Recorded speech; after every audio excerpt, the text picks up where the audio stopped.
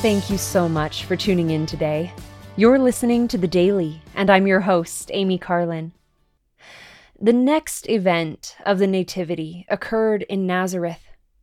Joseph, Mary's espoused husband, learned that she was pregnant.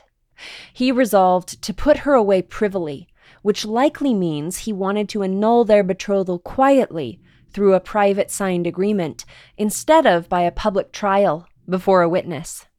But the Angel Gabriel made yet another visit to announce the coming Messiah. Joseph had a dream while he was pondering his decision. The Angel Gabriel told Joseph, "Fear not to take unto thee Mary thy wife, for that which is conceived in her is of the Holy Ghost, and she shall bring forth a son, and thou shalt call his name Jesus, for he shall save his people from their sins." Joseph chose to heed the angel's advice. He did not break off the betrothal, but instead chose to go through with it. Whatever criticism and judgment Mary would face, he would face it with her. I admire Joseph's faith. I admire his willingness to be led by the Spirit as the words of Isaiah were being fulfilled.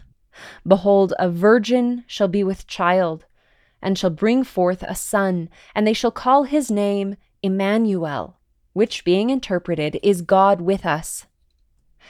As the Savior's birth approached, the Roman Empire was performing a tax or a census.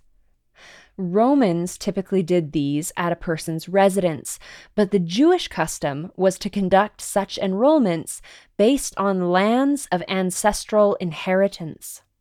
Joseph and Mary belonged to the tribe of Judah, so they needed to travel to Bethlehem. The city was, of course, packed with other descendants of Judah who had traveled there for the same reason. We read in the scriptures that the inn was full, and Mary and Joseph were offered the stables. The Christ child was laid in a manger as a newborn, and most importantly, he was born. I recently saw a beautiful nativity that depicts Joseph, Mary, and the Christ child. But what made it stand out to me was that Joseph, not Mary, was holding the baby Jesus. Last year, I shared one of my favorite songs, "When Joseph Went to Bethlehem." I hope you'll consider this music again as we celebrate the birth of the Christ child this year and remember the man who was called to be the earthly guardian of our Savior. Thank you again for listening today.